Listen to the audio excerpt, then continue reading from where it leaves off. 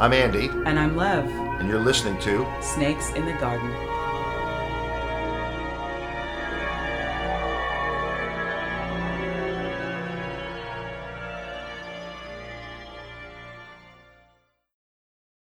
The autonomy of the unconscious, therefore, begins where emotions are generated.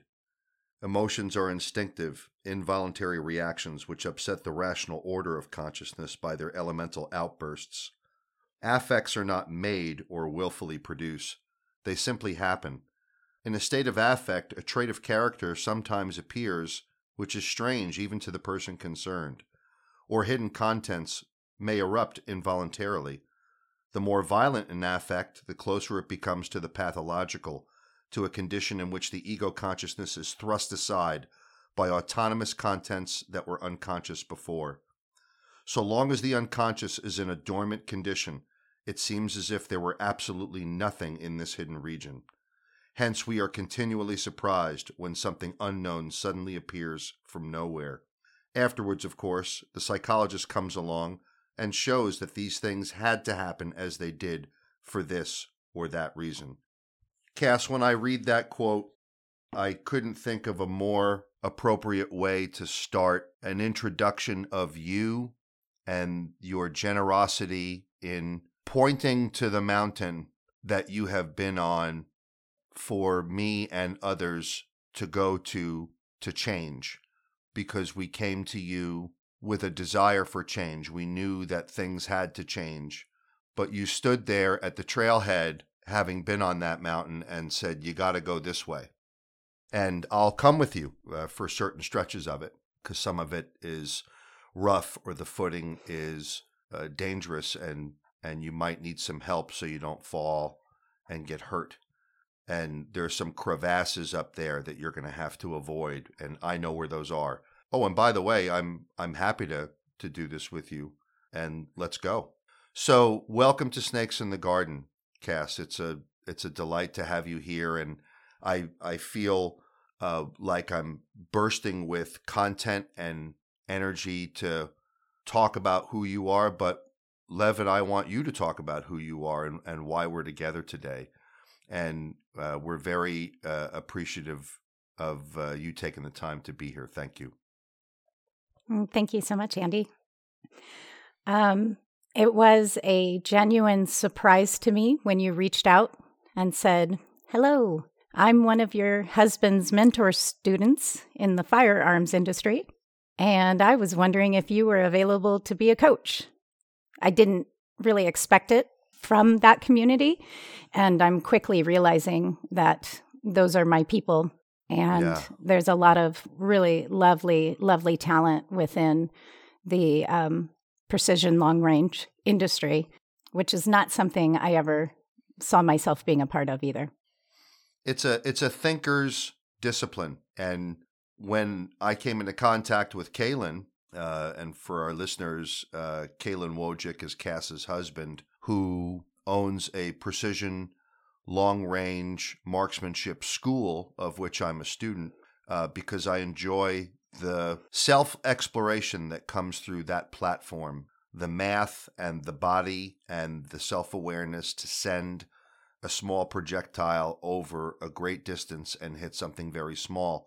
There's an emotional reward that comes with that that's consistent with other similar experiences in the disciplines of sport or technicality like we have in the fire service, rope rescue, setting up rigging and sending a Stokes basket over a vast distance.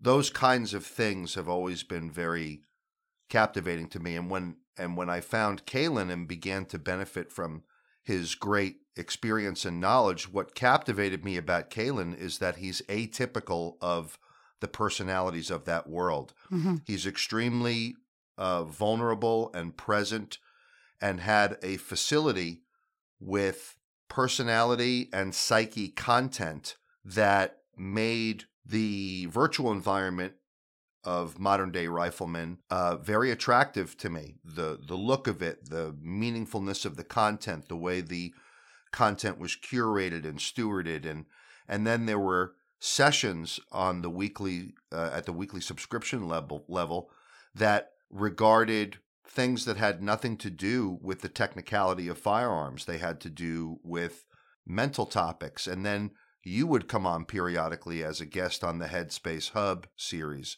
So when I went to Kaylin and said, "How did you figure this out?"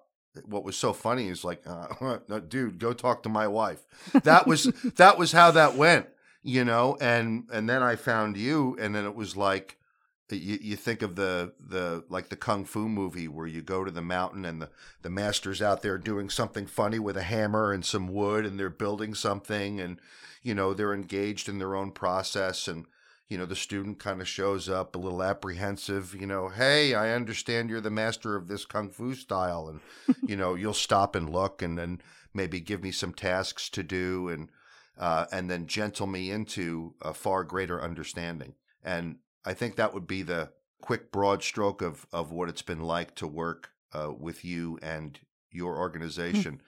Lev, as you hear this, what are the thoughts that are coming up for you?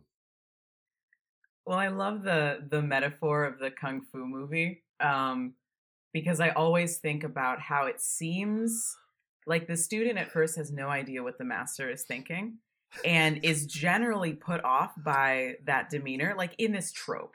And it seems like the master has a plan all along and kind of can see further in time than most people can see.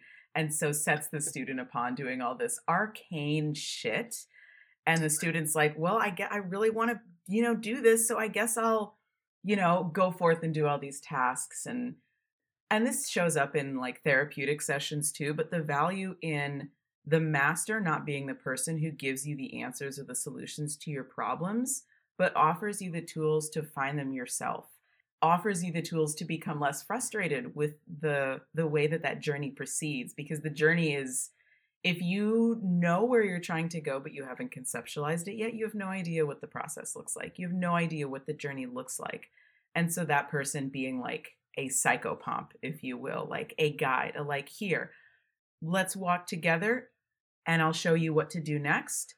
And you can figure it out. It's very empowering. Like that's the feeling that I get of just how empowering that process is. It's very annoying when I want her to do it for me because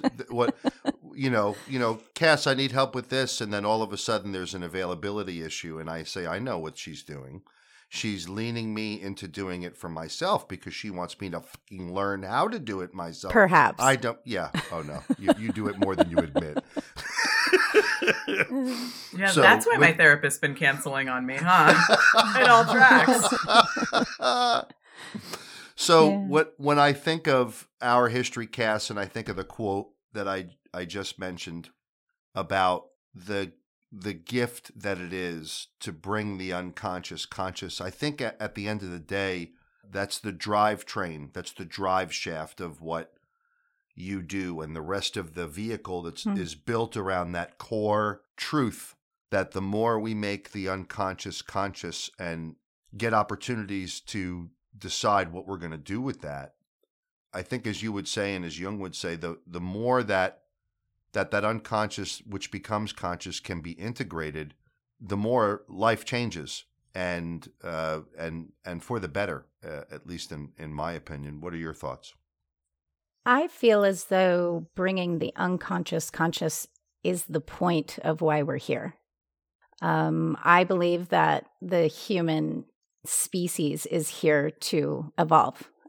This is how consciousness expresses itself through us. We're able to articulate and create art and create symbols and pull from the unconscious so that we can share it with others. It's a bit disheartening for me that it took so long for me to stumble onto this information. And now that I have it, it can also torment me because I want to shake the planet and go, toosh, toosh, wake up. We all got to do this.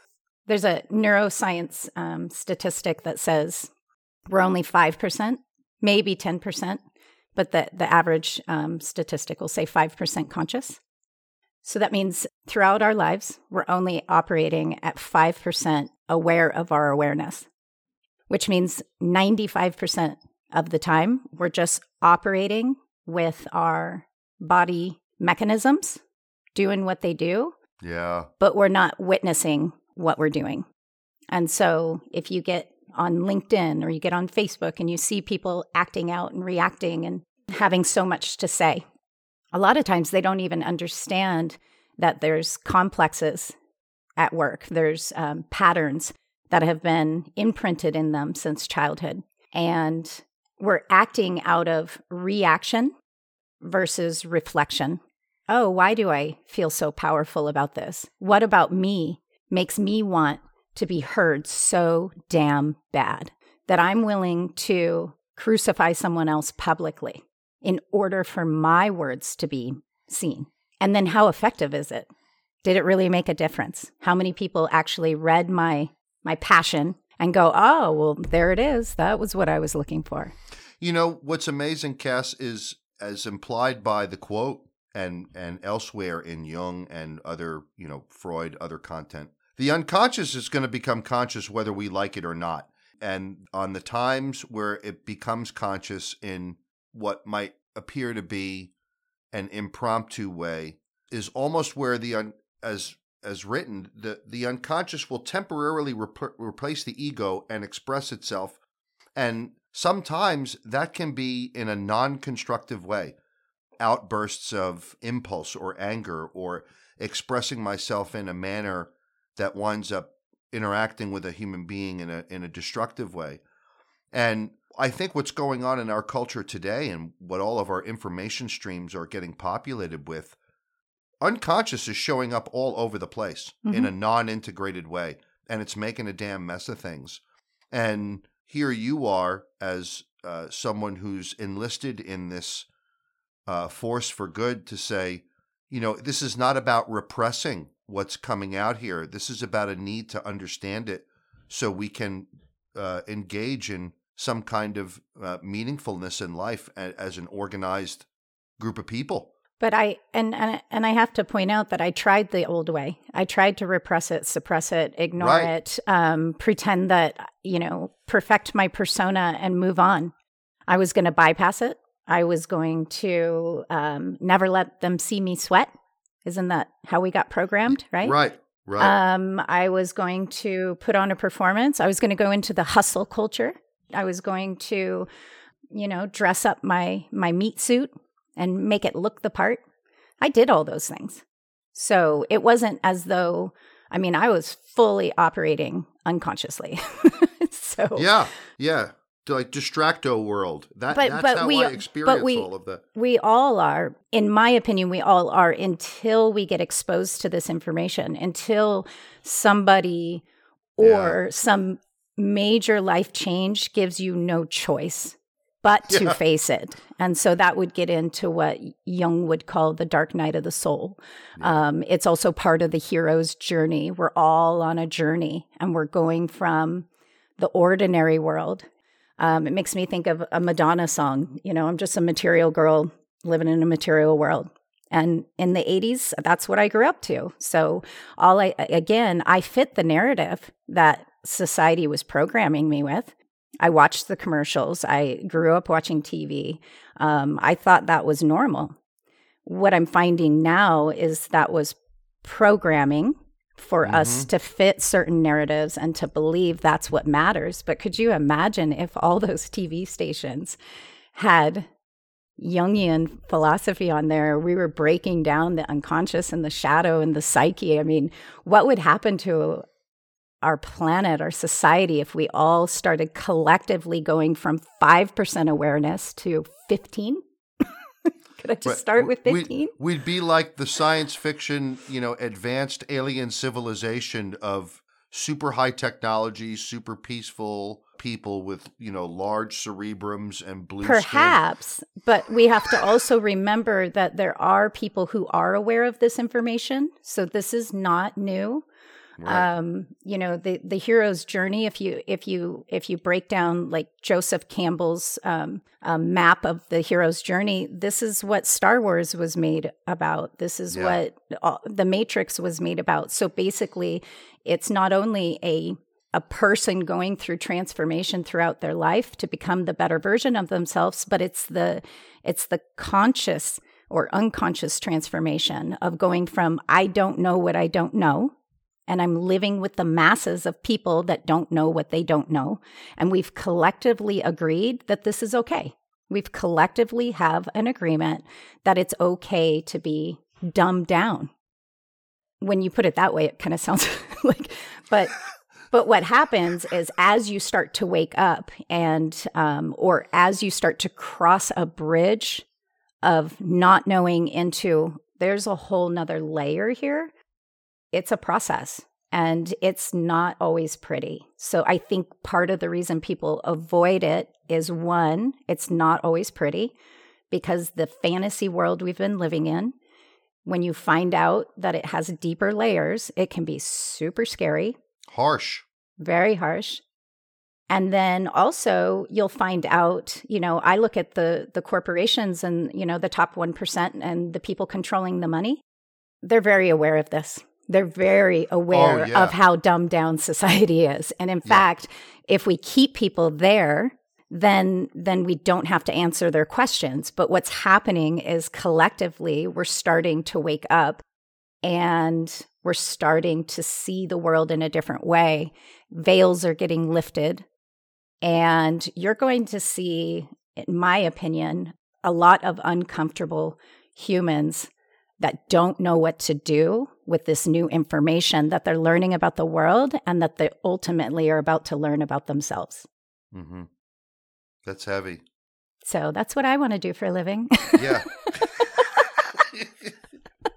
What the viewer can't see is when Cass said that, it was the peace sign that went up in this very genuine way. Lev, I see your facial expressions as we're having this conversation with a lot of head nods. What's coming to mind for you? Right now, just that type of thinking is so revolutionary. Living in an unconscious state is, for better or for worse, mostly for worse, very functional. As you noted, Cass, like that type of thinking or unthinking rather feeds the system that currently exists, helps keep the people in power, not only because we don't understand how systems work often, but because we don't understand how we work. We are, living in a space where everything has been commodified, even the imagination. So even having a vision of what your best, most fulfilled, most realized, most conscious self could be is so difficult, is so inaccessible. And we have very few models for what that looks like. Like as a child growing up, your parents and the other adults around you are meant to be your models of how to feel, how to talk, how to be a person. And some royally screw it up. Some, oh my God, really fuck it up. Don't get me started. But there's so much more than that too. Like who in the world has been a model for this type of thinking and behavior? And I guess that's what I'm curious about from both of you is this knowledge, this capacity that you've always had. How did you come to realize that you had it? How did you come into shadow work? Which is probably a vast origin story. Yeah. So I'll get back to the dark night of the soul. So if we were to just start with the 3 top components that everyone should start to explore within yourself, and that is the persona, the ego, and the shadow. And these are all Carl Jung terms. By no means am I an expert. However, I do believe in experiential therapy. I believe that when you walk the walk, you get to talk to the talk. And I had invested a lot of money in resources, trying to find ways to heal me from my childhood, trying to find resources to heal my manic depressive mother. I did what all the experts told me to do. You go to talk therapy or go to AA or, go to these places and then you'll be free. And they didn't work. I believe the misinformation or the lack of consciousness by the experts contributed to my mother's suicide when I was 30 and she was only 50. On my way up to 30, I was just running and gunning. I was building a persona. So a persona is your personality. It's your mask. It's your theater. It's who you believe the world needs you to be. It's how do I create a character in the play that doesn't get rejected. I've been thinking about all the personas that I attempted to wear. In fact, I might have an artist draw a bunch of these bodysuits hanging in a closet one day to help with the visualization. I tried them all. I was on my own at 15 years of age. I was a product of peace, love, and joy. Born in 75. Parents never had any intention of staying together long term.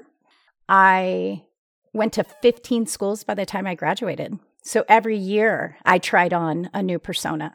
I remember I one time went and traded in all my Wham and Madonna and Duran Duran tapes and got Alice Cooper and Metallica. And, I went for heavy metal because that school, that's what was cool. And so I learned how to switch my identity, usually as a way to protect myself. Because if you get kicked out, you're isolated and alone. If you don't have really good structure back home, you're not getting the nurturing you need there. And then ultimately, just not to be bullied. When you're the new person, you're also a target. So I think in the beginning, it was just me trying to fit in a world that I felt like I was completely abandoned and rejected by. And then I started to get my stride when I started to learn how to make money. One of the complexes that I would later, just in the last year, learn about is my beautiful father complex. The complex is beautiful. The father is a little questionable. But he was incredibly challenging to me. He was the first narcissist in my life. It was a game. My love was a game. Everything was a game. And so my goal as a young girl was, I have to impress this guy. I got to figure out a way to crack the code and get him to like me because this is ridiculous. Like, he's handsome, he's tall, he was all the things, but for some reason, I just couldn't get him to love me back. I would later find out that I would take that complex and project it on all the men I worked with, those poor men. Totally. Absolutely. And so I was in competition, and I also have a very strong masculine energy about me. And so I gravitated towards male-dominated industries. Sure enough, I'm the only female. And so now I'm kind of special, or I've got this idea that I'm more unique. And then I realized that men didn't really want more competition. They're already in competition with each other. And then here comes this energetic woman who wants to go eye to eye. And I found that I would be the target of sabotage. People would try to stop my commission sales. They would try to put me out of business later on. The goal was to stop that energy from performing. I couldn't understand what was happening. I was like, I don't understand. I'm doing all the rules that you guys tell me to do. I'm the leader of all the sales boards. I bring in just as much, if not more money than all my male peers. So why won't you let me shine? What the F is the problem here? And then I would internalize it. I got to a point in my career where I couldn't do it anymore. I could not work for assholes. I could not have a man look at me and say anything demeaning to me. I just couldn't tolerate it anymore. I wasn't able to crack the code and fit in and make people accept me the way I was. So the only thing I could do next is just go work for myself. Like, I'm not manageable. I'm a brat. And so that doesn't fit in. So I ended up building a business. And I loved it. I started, and this is why I'm so good at branding and marketing. In order to survive as a child, and many of us do this, we have to adapt to our environments. And for me, because nobody really wanted me, I became a professional people pleaser. So how can I please you? And how can I take care of you? And how do I not become a burden so you don't get rid of me? Well, again, this is a really good complex. in the beginning when you're building an identity, because I became really good at sales. Yeah, you have a good sense of what identities people want from you. Yeah, and I could be whatever you want to be because I had been watching human behavior to keep myself safe and then taking that data to charm you, to people please you, so that I could essentially manipulate you and get what I needed in order to survive in this world. Yeah. And so that's one long version of how a persona or many personas can be developed. And it doesn't mean that it's accurate. It doesn't mean that's who I am. Cass, I have to imagine that arc is shared among so many people. In other words, you have your unique story with its unique circumstances and chronology, but the overarching trajectory of that story, to me, does not sound particularly unique. I think it's shared with so many people, so many personalities that have had to engage in arguably a way to survive in the world, and then later have to unlearn in order to thrive in the world, you know? Almost like it's a rite of passage to some extent that some people don't get to go through. And I would argue, too, that you don't necessarily unlearn that to thrive in the world. You unlearn it to thrive in yourself. When you show up as the person I think we meant the same thing. Yeah, you just said it differently. probably. Yeah. Sorry for... Well, and then I would take it one step further and say we don't unlearn, we actually integrate. So don't hate Fair enough. Don't hate integrate, because if we try to push it away and say I'm not her anymore, or she's done and I'm moving on, she ain't done. She ain't done. She's never in the done. definitions for sure. I agree. Integrate is the best word to describe that. And so the reason why it sounds familiar is because we all have a psyche. We all have mechanisms creating our perceived reality, creating our lens of understanding, creating what we see the world to be. And we know that none of us look at the world the same. The best way I can describe it is we are all kaleidoscopes. You can twist it different each day, and you're going to get a completely different view and depth. And then we, as kaleidoscopes, try to go out and like mate and find another kaleidoscope to be with. And, you know, and we think if like one person gets one or two fractals the same as ours, we're like, oh my gosh, it's love. They get me. Or they're responding to a shadow aspect that you've never had realized before and it feels safe. Or you're projecting who you think they should be and that feels good to me. But we get it wrong most of the time. And that's because we're unconscious of how the mechanisms work. And so we move from like the persona. Okay, so we create these personas, and it's super important to fit in when we're kids and then build our persona as we're in our 20s, trying to kind of prove our worth. Or maybe this is when things start, you start to feel more pressure and you're like, wait a minute, this isn't turning out the way that I thought it was. Like I put a lot of work into perfecting this bullshit, and all of a sudden it's not working anymore. My methods of survival are getting called out. They're just not working. And what's behind all of this is our ego mechanism. And the ego is different than the persona. The persona is what we tell everybody we are. The ego it's the master chess player inside your mind. It's the eye maker. It's what allows the human to say, I am not that. I am me. And if we didn't have an eye maker, then we wouldn't know, oh, I better get out of here before that tiger eats me. We need something in our human experience to help us understand that I'm separate than everything else. We have to have some type of separation. The problem is we're not taught this at a young age. We see it when kids are like 2 and 3, and we call it terrible twos. That's how we start children out. Oh, my son's going through the terrible twos. You know what he's doing? He's going, no, mine, I, me, not you. And they're fighting for individual understanding. And instead of rejecting that, going, no, not yours, share, you're denying that they have this wild, natural call to be an individual.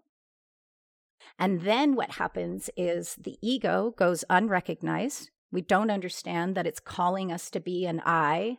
And if anybody challenges, the ego and the persona are like best friends. And if anything challenges your persona, the ego is going to get triggered. The ego is going to react and push back and then start to suppress and repress the things that society says that they don't like about us or that we feel doesn't fit in. And at that point, the ego is going to take the things that don't work for the persona and it's going to lock it away in what we call the shadow, into the darkness. And we're going to try to forget about it. Yeah. And we're going to move on. Yeah, it doesn't work. It spills out. Cass, you're the phrase that comes to mind might not be the best, but your claim to fame, as far as I'm concerned, and certainly with me because you're a celebrity with me. I've perfected my persona with you. Yeah. Is your strength in making the daunting mountain of the shadow conceptually accessible? You know, for the last couple of episodes now, right, Lev? Shadow comes up a lot. And in the last episode we just did, I actually shared with our listeners some of the substance of the instruments that you've created and walked me through to process events. If you recall, I had come to you with The Shame Ambush by the executive team, and we gave it a title, and you have questions that I love it. Lead one. Yeah. I mean, shame excites me. I'm like, ooh, bring me your shit. Let's do this. Woo. The liberation of bringing those things out of the shadow and into the light in such a practical way, for me, is a strength and a value that you could offer so many human beings in a variety of places in their day-to-day existence. That shadow work is not something that has to be viewed as including the terror that one probably unconsciously feels when even faced with that you have a gift of depriving the experience of shadow work of its horrifying nature. It's one of the reasons it stays in there. It keeps people away from it, you know? You seem to do a good job of saying, no, see, you can step here. I'm halfway into it. See, it's okay. I'm still alive. I'm still here. Watch, I'm going to disappear for a minute and come back out. Watch. And then you'll disappear into the shadow and then pop out with like a funny face. Like, it's not so bad. What? Come on in. And then you certainly led me and you've led others into this place where we were able to get past our initial apprehension and say, okay, so, what the hell are we looking at here? And that's when the lesson would begin. Okay, like you've done your comedy to get me in there. So now I'm there. And now all of a sudden it's like your facial expression changes and, okay, we got to look at some stuff here. You can see that you're not dead. So now let's take a look at some of these things that I think would be helpful if we grabbed it and dragged it out of here. And that was I can see you're ready to go. Well, yeah. That's a improvised way of analogizing what it felt like for me. And I think your way of making that process accessible and efficient, I wish everybody in the world would do it. Yeah. So I just want to clarify that this is not my information. I didn't create it. I know that. I think that's clear. What I'm doing is I'm gamifying it. And I actually like saying this is, Carl Jung's information, and I was able to gain access to it through a coaching program when I was looking for a new identity. And I haven't told you about my dark night that led me to the shadow work yet. But I believe that once I found this information, there was such a sense of liberation and mental clarity and emotional regulation. All of a sudden, I was like, oh my gosh, this is inside of me. And it's been inside of me the whole time. And I had been going to therapy since, I think my mom started taking me to therapy when I was 13.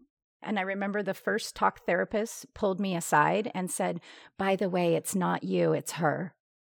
And at a very young age, I lost respect in that moment for that authority because I didn't think that was right to tell me I'm okay and she's the problem. Clearly she's the problem. She's manic depressive and, you know, right. But therapy is supposed to be about your work, right? Like even if that was true and you had literally no problems and it was all her, you can't go to therapy to change other people. You go to therapy to figure out how to deal with other people, to figure out how to manage those emotions and those feelings and those complexes. So it doesn't matter if other people are the problem or not. You're the one who you're going to get stuck with for your whole life. And then as I would go into my 20s and like pay for my own therapy, I had figured out how to tell my story in such like a highlight reel. And I nailed it. I'm a salesperson because I had learned how to read the room at a young age to not be the target of abuse. And so when I have the opportunity to perform.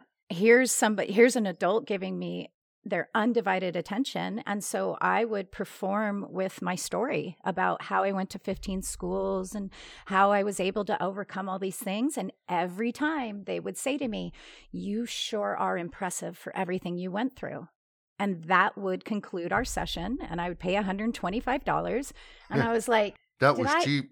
Did I just get like a compliment on my pain? Like, I'm not understanding how this is helping me. And so I was always trying to crack the code and just not really believing the system was working. I also watched my mother, when Prozac first came out. I remember she came to me and she's like, honey, they've come out with a new drug and I'm going to be okay. And even intuitively as a young girl sitting there thinking, I don't think so, Mom. I don't think the pill's going to do it because you cry about your mom all the time. Like in my mind, I was like, when are we going to address the sadness you feel about the way your mother treated you? And for the record, 2 days before she took her life, she was still sobbing about the mother that never loved her. And so I self-educated. I read every book I could. When I stumbled upon yoga, I didn't just go to yoga classes. I went to teacher training because I was like, why is everybody in this class so damn happy? Yeah, it feels good to move my body, but I don't feel liberated. And so maybe I need to go to teacher training and figure out what they know. It was an eye-opening experience to be exposed to higher consciousness, to ancient teachings. I grew up in car dealerships. We didn't have very spiritual conversations, okay? And so there was this complete separation from me and any type of awareness, consciousness, spirituality, even understanding that anything else mattered. And so when I went into my first teacher training, that really opened my eyes up. But then I became disheartened because I looked around the room and there's 28 other people in there. And everybody's now becoming teachers. And we haven't even integrated any of the information yet. But everyone's like, oh, I'm going to be a teacher and I'm going to be a teacher. And I'm like, I wouldn't want to learn from you. I watched you in class for 6 months, right? And so I kept seeking and I kept seeking. There's, this is on the hero's journey. It's called the call. You get the call and are you going to be brave enough to answer the call? There was something scratching at me saying, you're not done yet. I ended up building a business for my own. And of course, what do? Out of my people-pleasing techniques that I've so masterfully, secured, I went looking for underdogs. I went looking for anybody who came up hard like me. Those are my people. And my goal was to raise or save or lift the people who maybe needed second chances, because I felt like I was a second chance kind of girl. And that would lead me to my next lessons because I wasn't integrated and I couldn't see even my own worthiness, my own abilities. And so I invited into my world predators and enemies and villains who would take my love and they would vampire off it, or they would copycat my ideas, or they would bully, Very in line with how you described your narcissistic father, too. Mm-hmm. Just like the drunk on power type who really, I don't want to say gets off, but like gets off on having other people pander to them. That's how they seize power in the world. That's what gives them validation and a good feeling. And this as you move through the Jungian process, or the process of individuation is what it's called, you move into archetypes. And so what's the opposite of a tyrant or the opposite of a narcissist? It's the saint. I'm a saint. If I help people, then I'm a saint, and now I'll be free. And here's what happens when you people please, it actually ends up in resentment. Check it out. You'll find the people that you please the most resent you because most never asked you to please them. And if you stop pleasing me, and that's how we entered the relationship, and you've created what? A boundary, a standard? I never had boundaries. I didn't know what those words were until my late 30s. I was like, a boundary? I really got to study that. I'm going to get a book on that, right? Like I had no idea. But at this point, I have already created my ecosystem that was about to take me down. The very first person I hired was a man who said he believed in me. And I'm like, please, if you could just believe in me, I know I can do this. I can make a lot of money. My goal was always to take all that wealth and bring everyone with me. And he was just like, yeah, I will be that man to you. So I projected what I needed him to be. It wasn't even a casting call. He was just like, no problem. Yep, I'll be that guy. And after 8 years, I decided to sell my company. I was just tired. I was like, this is not me. I did it again. I'm burnt out again. And so I went to sell the company. And during due diligence, where you're proving your finances, my number one man and the guy who believed in me, he was also my bookkeeper and filed all my taxes and kept me in compliance. He embezzled all my profits. He took over $410,000, and it was actually my client's money. He had taken it slowly but surely over the entire 8 years. Essentially, the money's gone. Hundreds of families have a couple thousand each stolen from them, and the person left holding the bag was me.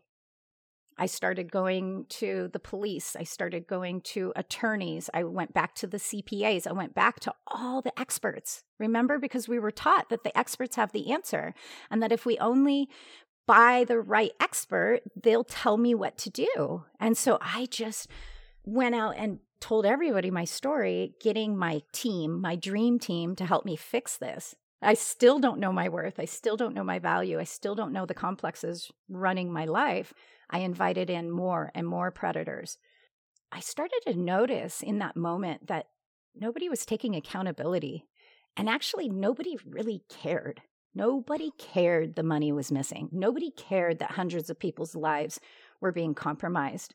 Certainly nobody cared that my retirement and, my equity had been taken away. It sent me into a really, really dark place. I couldn't rely on society anymore. I didn't want to help the underdogs anymore. Help wasn't coming. And this is the hole where you just feel like you're falling in a dark well and there's no bottom. I sold an investment house, and I took all that money to help me find a new identity, because I knew the shit had hit the fan. I was no longer what I thought I was. And time felt like it was tick, tick, tick, tick, tick, tick, tick, tick, tick, tick, tick. Like, you better figure this out because you're about to go broke. And then what? What are you going to do? Start back over? Go back to a car dealership after all these years? Like, who are you? So I went identity hunting.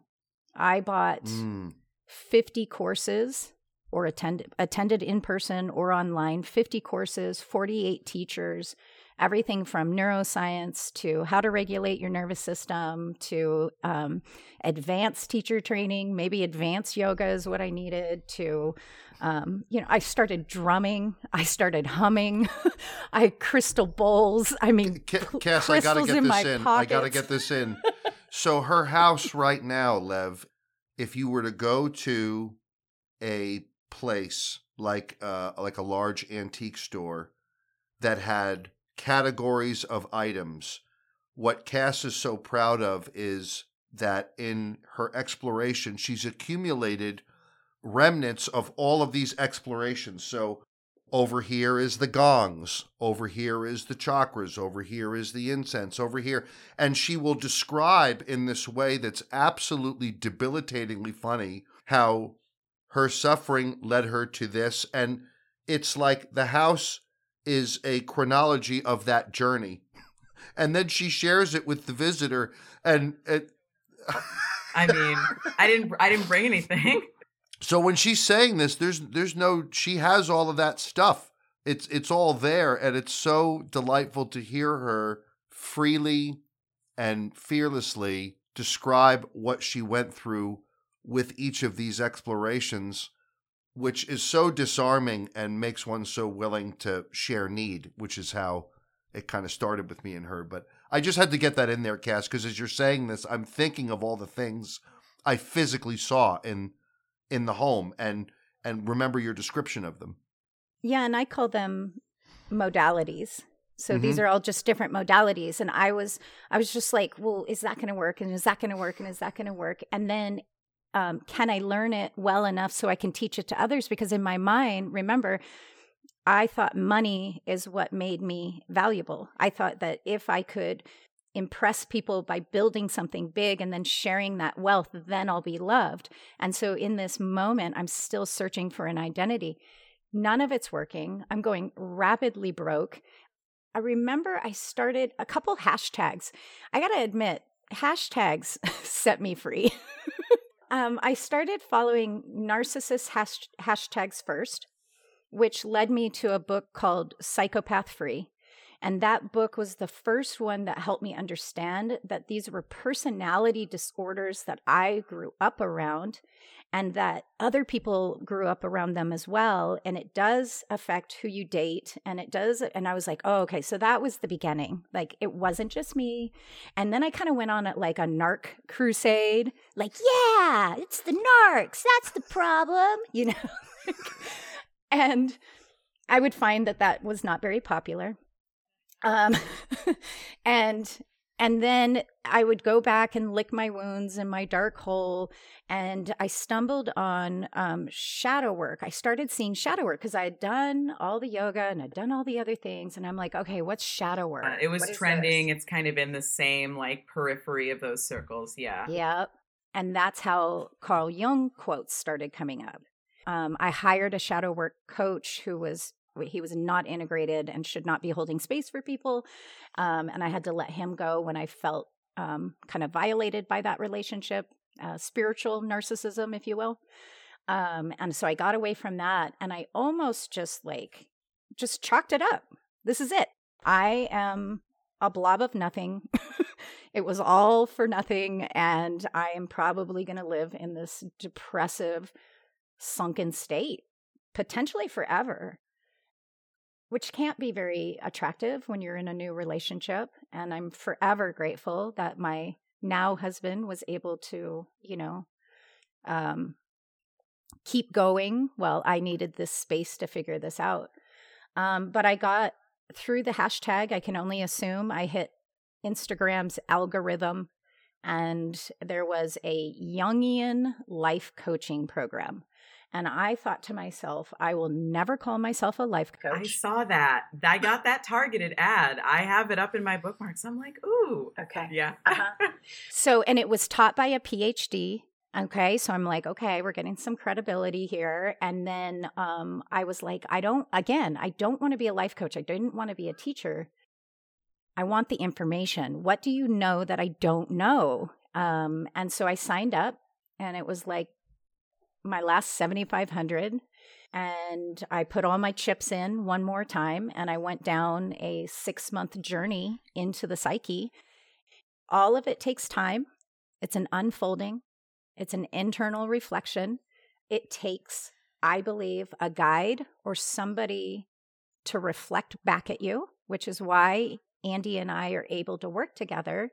And I also felt bamboozled, neglected, disappointed by that program and by the leaders of that program. Wonderful human beings. But again, they built a business model. And I'm a capitalist. I love making money, but not when you're withholding the opportunity for that personal integration. So they're teaching people how to be coaches, but that doesn't mean the actual person when they graduate is integrated with self. As I began to unpack my psyche and as I began to understand, oh, this is a complex, oh, this is a pattern, oh, I do this, I've done this before. And there's a lot of uncomfortable times, you guys, where you look at yourself and you're like, I am so embarrassed of what I thought I was. Having a peer be able to witness you and hold space in that shame, and it doesn't kill you. Right. And it doesn't last. You come out the other side. This is where I started to understand alchemy. I was like, oh my gosh, this is when you transmute. You sit there with this matter and you transmute it into something else. And as I started to feel that transformation inside myself, I was like, why wasn't this taught to me sooner? Why didn't my mom know this? Why am I not teaching this to my 11-year-old stepson? And he's getting an earful all the time. Well, you now. are. Yeah. Yeah. I mean, you are today. I absolutely love the way you just described a couple of phenomena. When I hear about people delivering content so that others can teach it and they themselves can't do it, as you're describing that, I was saying to myself, imagine Kaylin raising someone in the modern day sniper, modern day rifleman program to teach the content and they can't hit anything. Mm-hmm. And that's tantamount to what my dad used to say about so many people who went to Berkeley or Juilliard, that they would acquire musical information, be able to translate some of it onto an instrument, and yet when it came time to play and they were with musicians and someone, called off a tune, 1, 2, 1, 2, 3, and then people start to play, the person who went to school to teach it is fumbling around up there and can't deliver. And you, Cass, bring both to, at least my experience, you bring both to the interaction, where you have a great ability to articulate the academic and fundamental content, and you use your lived experience as a vehicle to make it so accessible. Andy, you're going to love this story. So Luke says to us last night at dinner,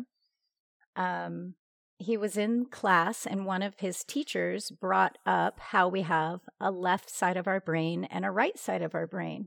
Mm. And Luke, who's incredibly articulate and intuitive, he raises his hand in class and says, well, I'm not sure why you're just talking about the left and the right side of the brain. Aren't you going to talk about the rest of the psyche? We have more mechanisms in it than just that. Oh my gosh. And I was what like, a proud moment. Baby. Yeah. Yes.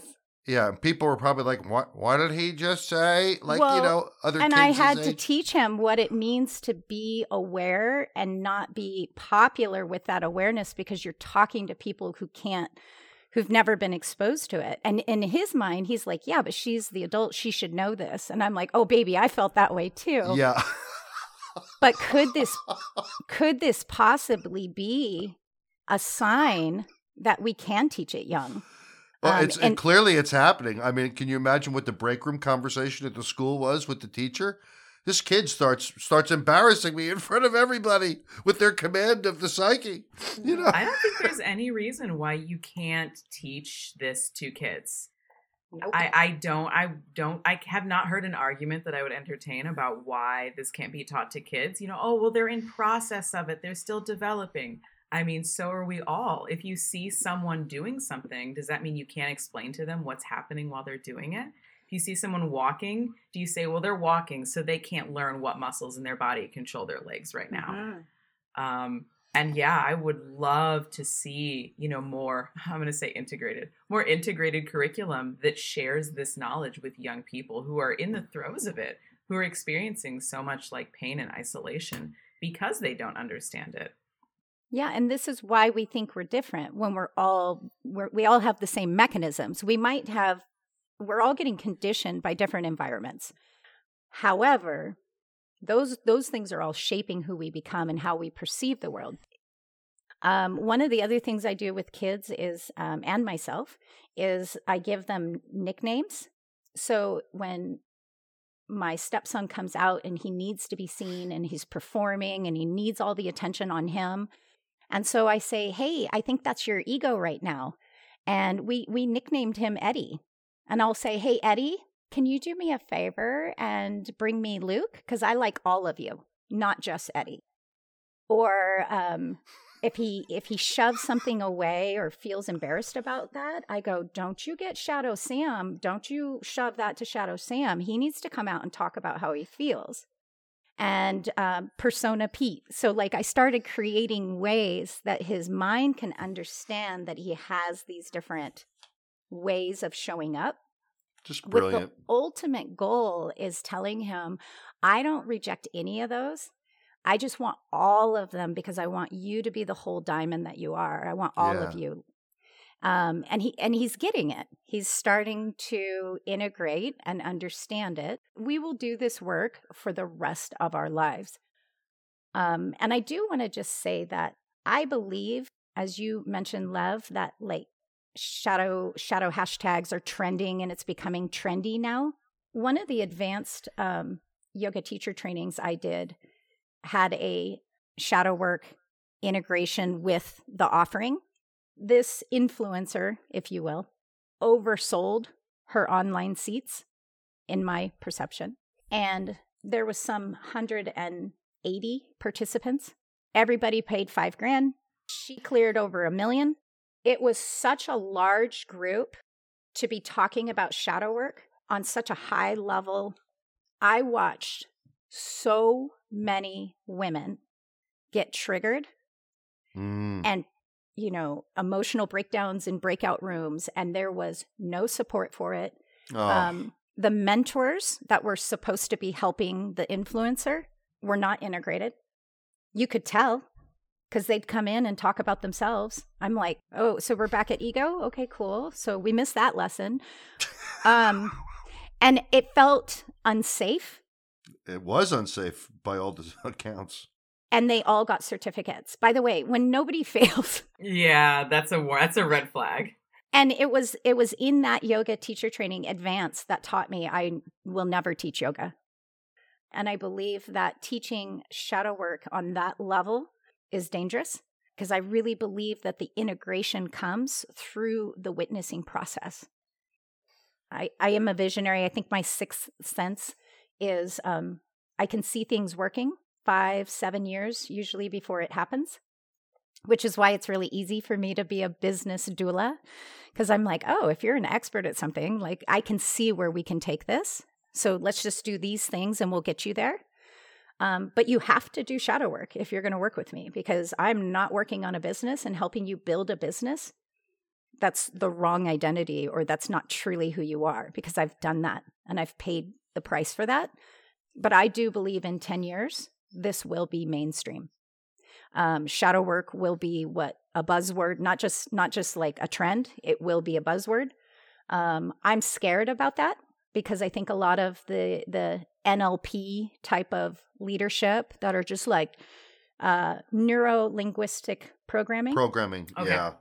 So mindset, change your mind, and you know you can do it too. You got all these positive psychology.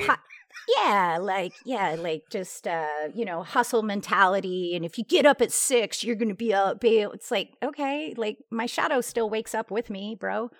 So I believe where it worries me is that once it becomes mainstream, and this is now something that all of us should be working on, it's going to get hijacked and kind of bastardized again, if you will. Good initiatives always do, Cass. Yeah. I hate to say it, but we're going to have to find our way through that. That happens with every good thing. Well, and that's why I don't mind being a pioneer. It's not usually popular, but I'm willing to kind of blaze ahead and help people learn this information in bite-sized, digestible ways for internal self-awareness. Yeah. Not so that I'm liked, not so that I can make $1 million, but because I understand myself so well now and my internal mechanisms, I don't get hijacked by life like I used to. Yeah, which is I think a desirable place that a lot of people want to get to. I'd like to let's take a 5-minute break. And then when we come back, can we talk about your instruments, Cass? The worksheets, the flower petal thing, the things that we've done together, where you don't have to reveal that to the world. Remember, this isn't a video podcast, but I think that the way that you have systematized some of these ideas, I think people would benefit from that knowledge. Lev, how do you feel about that idea? I feel great about it.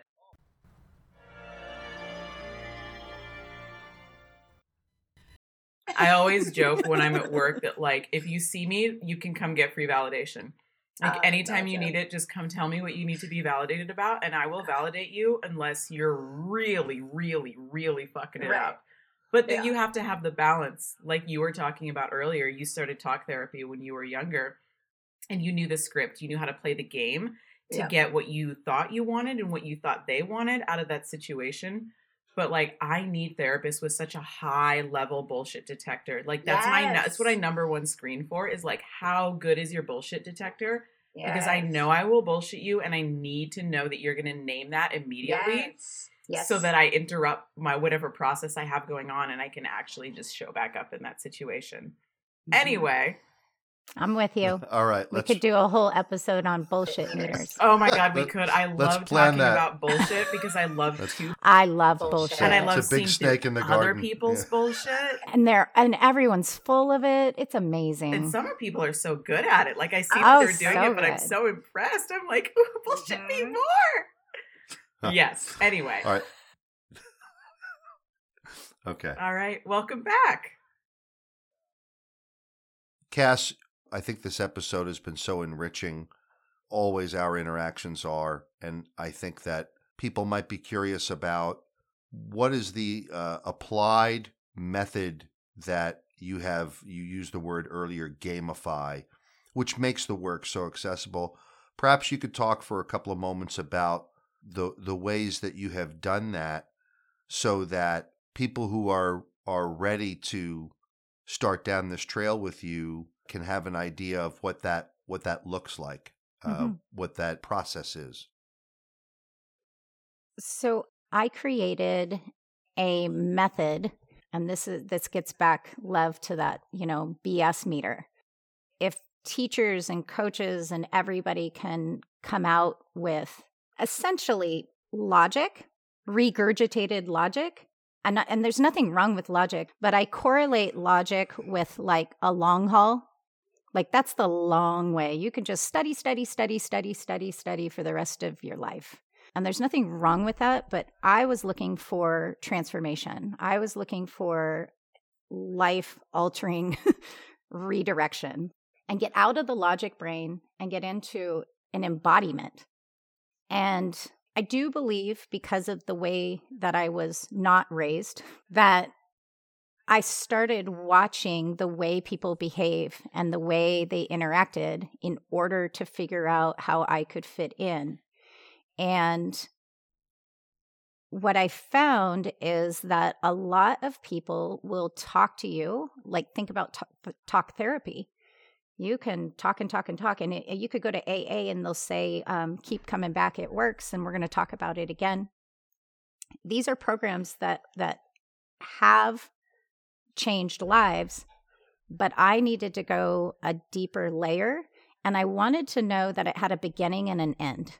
Not keep doing this for 20 years, but like, where's the end? What's the goal? Yeah, you have to have metrics, you have to have measurables, you'd like to know where you're starting, and you want to know what it will look like and how long it will take for you to be done. Absolutely. Yeah.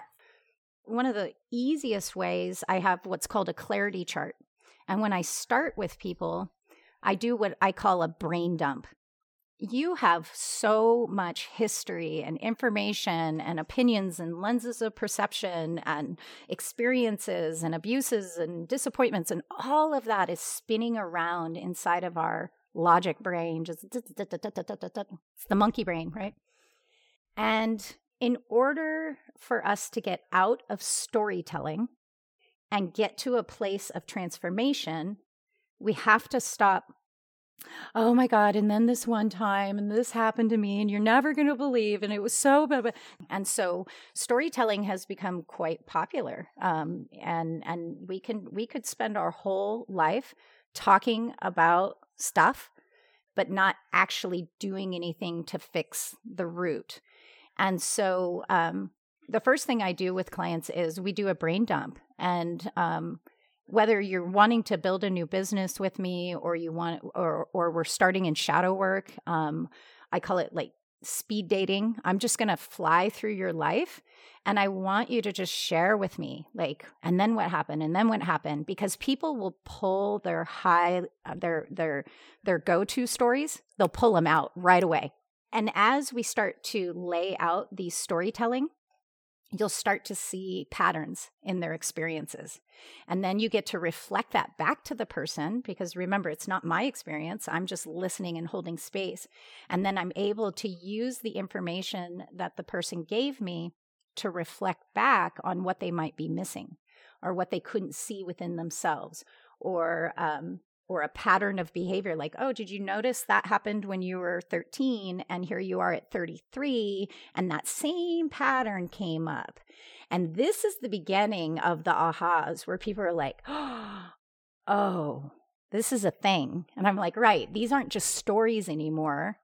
These are playing out in your life unconsciously most of the time. And until we get them to the surface and recognize it, you're just going to be playing the game like everybody else. Another one of the, cheat sheets I've come up with is in 30 minutes or less, I can unpack a trigger with you.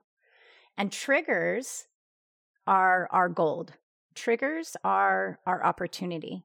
There's something happening in the external world. You're viewing it. You don't like it, or it's bringing up an emotion in you. And now you don't know what to do with that emotion. It's hijacked you. And you're getting heated and you don't know what to do with it. First of all, we know that most emotions only last like 90 seconds. So bringing that into awareness, can you just breathe through it? Can you just let it go before you start attaching old memories? Teaching people that their triggers are the opportunity or the doorway to find out what's unresolved within yourself. Mm-hmm. And we break it down. But in this worksheet, I'm able to show the polarities. Everything we feel and express and project has a polar opposite. And if you can start to understand the polarities of the planet and how necessary the universe has to have this masculine and feminine, you start to see how we get pulled to the extreme. And then the goal is to find that neutral. And where we find the neutral is in some type of reflection, acceptance, non-attachment, opportunity for exploration. Why is it hijacking me? Why am I so mad? Like, I know there's triggers in my life. They are not integrated right now. So I'll just share with the audience. Through this work, I've been able to identify that I have my top 3 shadow aspects. These top 3, if I see them in the world, if I see it in a movie, if I see it in somebody in business, if I see it in a relationship, through my own projection, I will get triggered. But now I'm starting to get to know my triggers. And I'm like, oh, hello, darkness, my old friend. And I'm starting to hang out with it and become friends with it. So greed for me is a big one. If I think you're arrogant, and fake. If I feel as though you're being inauthentic, I know it's going to trip my trigger. And you heard a little bit about my father. Wonder where that arrogant part came from. Ooh, wonder where that fake part came from, right? And so these are mine. These are my shadow aspects. I'm not super proud of it. However, they also help fuel me to become a little dynamite businesswoman. So now I get to integrate both of those sides of me, become a more neutral person, and start to soften my edges. I don't have to be the bully who takes down the arrogant guy.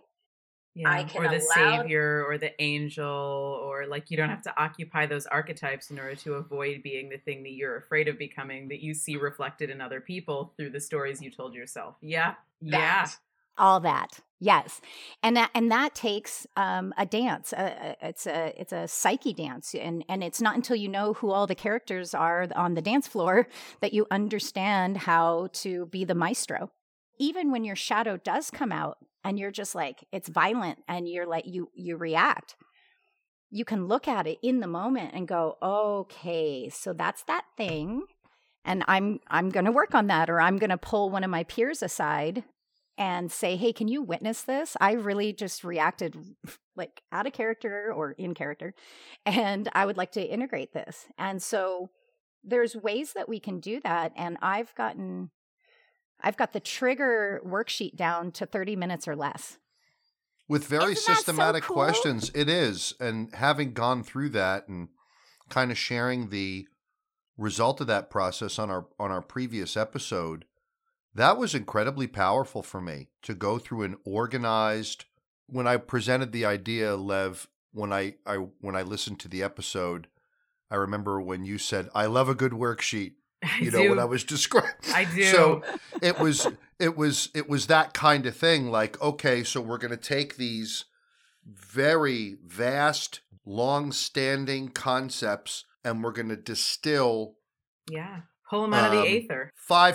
It makes me think of Roger Almvik in Oslo when he made the Broset violence checklist. Roger is a researcher at a psychiatric hospital in Oslo who distilled from 65 personality traits, 6, and the presence of 3 or more of them is a reliable, structured prediction of imminent violence. And he gave it to the world, and he still drives around in the Volvo that he got 20 years ago, that kind of thing. Like, he's not those Volvos last a while. He's not a person who would trigger you, Cass, right? And your particular expression of taking these vast ideas and distilling for a particular outcome some core questions, like a trail map. I gave this analogy earlier of you're the guide. Here's the map. Stop here, stop here, stop here, stop here, and then tell me what you see. And if you follow the map and do what it says, you should get to this place where this is what's in front of you. And that's what it felt like for me. And it was incredibly powerful. So if anyone has been envisioning a long-standing, deep, uncomfortable kind of years long clinical or therapeutic relationship with this content, that's not what you're about. You're about living a life of self-examination through this worldview. But to do the concrete work with you and your organization is really it's performed in a very organized, efficient way, which are my triggers. Lev, how about some comments to take us out? I think about the time that I was first exposed to shadow work. I was sitting on the couch, I was complaining about something, and a friend came up and brought me a book and said, "You need to read this." And I took the book, it's this tiny, thin little book, and the cover said, "How to Be an Adult." And I was so offended by this offering. In my mind, I was just like, pew, pew, pew. How dare you? I'm definitely adult. I have my life together. I can't believe you think that I need to read this. All these things. I was kind of just like, fuck you. And this book, and I have it right here because I had intended at some point to read from it. It's so thin. So I was saved by one of my shadow selves in that I was arrogant. How could I not read this? It's so small. I'm going to read this just to prove to her that I didn't need to read it.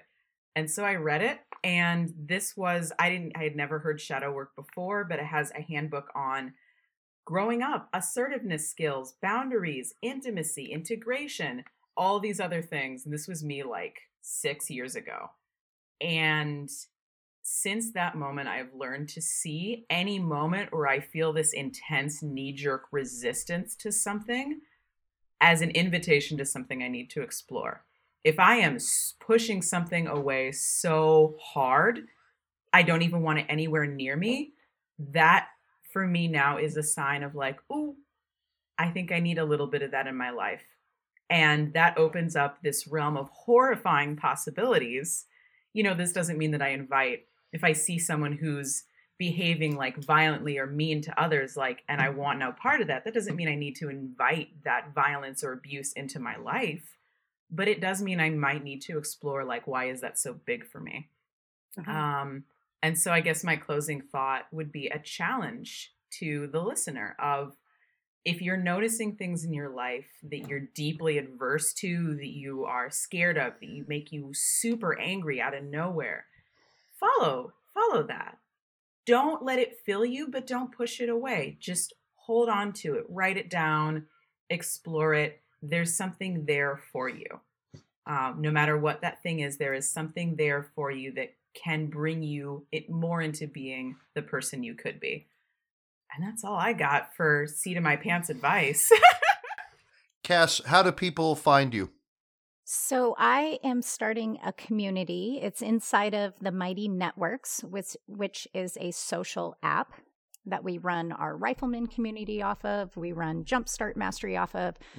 It's just getting started for my coming out party, because I told you guys I wasn't going to force a new identity. I was going to allow myself to unfold into my true self. So you go to e3.community. Everything's free in there right now. I'll be introducing a Witness Your Worth group program in the future. I am a business doula. I really love birthing new business ideas and allowing people to be independent creators of their own financial reality. In the e3.community, I want to keep these types of conversations going where we're able to say, I got triggered, or how do I analyze a dream? What was that symbol in my dream trying to tell me? The E3 community is my attempt at, starting a place of collaboration and connection, and not have to go pay coaches and not go have to pay people to get a breakthrough or to feel supported. If you're ready to understand yourself better, I'd love to be a guide.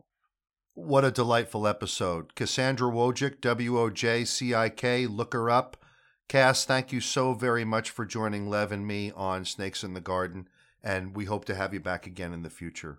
You've been so instrumental in Jumpstart Mastery. Thank you all for listening. Thank you all for being here. This is Lev, and you've been listening to Snakes in the Garden podcast. If you have questions or feedback for myself or for Andy, you can email us at snakesinthegardenpodcast@gmail.com. Thanks for listening.